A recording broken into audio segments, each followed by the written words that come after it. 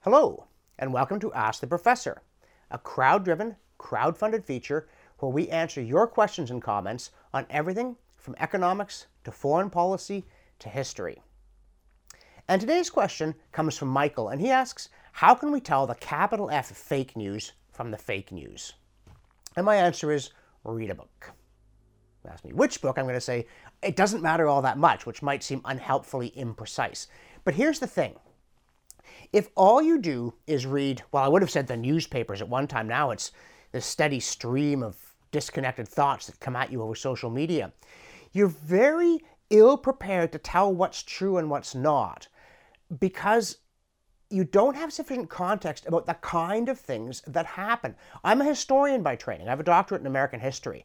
And I found that very useful, including in my work as an opinion writer of editorials and columns, because whenever any particular issue arose, I had a kind of background and context that let me try to make sense of what had probably happened.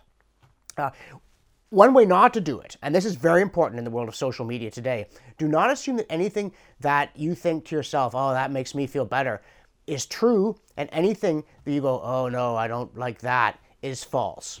That is the worst imaginable way to try and separate the fake from the real.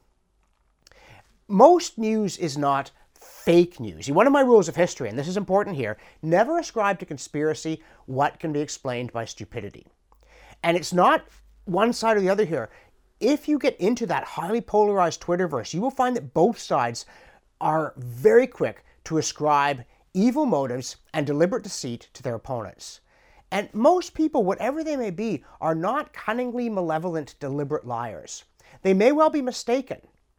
I think most journalists hold assumptions about the world that are not very realistic, and this does affect how they report the news. But again, let me say, the choice here is not between people who are biased and people who are unbiased.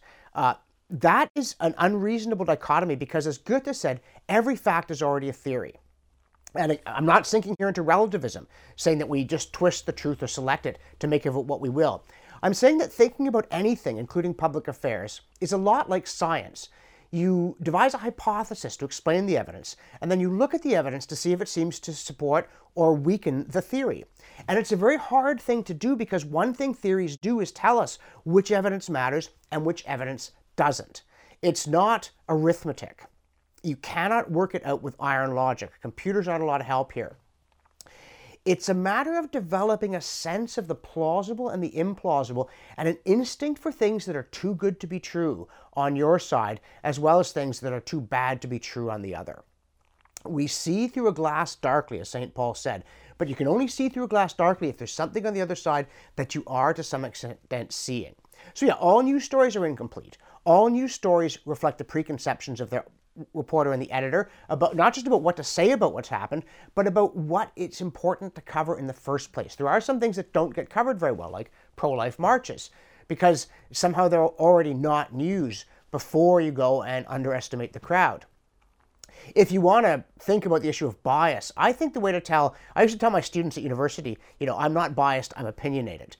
And the difference is this: the opinionated person understands that there are others out there, people of intelligence and goodwill who know something about the subject who don't share your view, and having some idea of why they don't share your view. One good way to separate the biased from the opinionated is to say, can you give me 800 words taking the other point of view that won't immediately read as satire? Because if you can't, you don't understand the point of view you're arguing with, which means you don't understand your own view either. And so the books that I want you to read are especially books of history, but also all kinds of things, novels even. I mean, I've derived more wisdom from The Lord of the Rings than I have from many a volume of tedious political economy. Some books on economics are good, others, they're math textbooks. If you like math, I say take up chess. Mathematical economics I don't have much use for. The world is not reducible to linear algebra. But the point of all of it is to pick up a news story or look at a Twitter feed and say to yourself, is this, however convincing in isolation or however gratifying, is this really plausible? Is this like the sorts of things that I know happen? Does this fit with a realistic philosophy of life? Is this theologically sound? Is this compatible with what we know about history and the kinds of ways in which people have behaved? I'm not saying that any newspaper in and of itself is sufficient to keep you properly informed about what's happening in the world. Not ones with a slant that I don't agree with, not ones with a slant that I find congenial. There's always stuff missing. There are things they don't cover. There are, it seems to me, fairly obvious gaps even in a lot of the stories about things that they do cover that they should cover. But the critical thing here, don't lose your temper, don't become a conspiracy theorist, and don't allow yourself to be narrow-minded. Don't just look at and read things you agree with. And don't just look at the news. Read books. Broaden your mind in such a way that it will be an efficient filter of the inherently absurd or the subtly vicious, and will leave you with a good grasp of what's really happening behind the headlines. Now, if you're enjoying Ask the Professor and you'd like to submit a question or comment, here's the URL that will let you do it. And if you think my work is worthwhile, but you're not already a backer, click here and make a monthly or one-time pledge to sustain Ask the Professor and all the other things that I do. Thanks for watching, and we'll see you next time.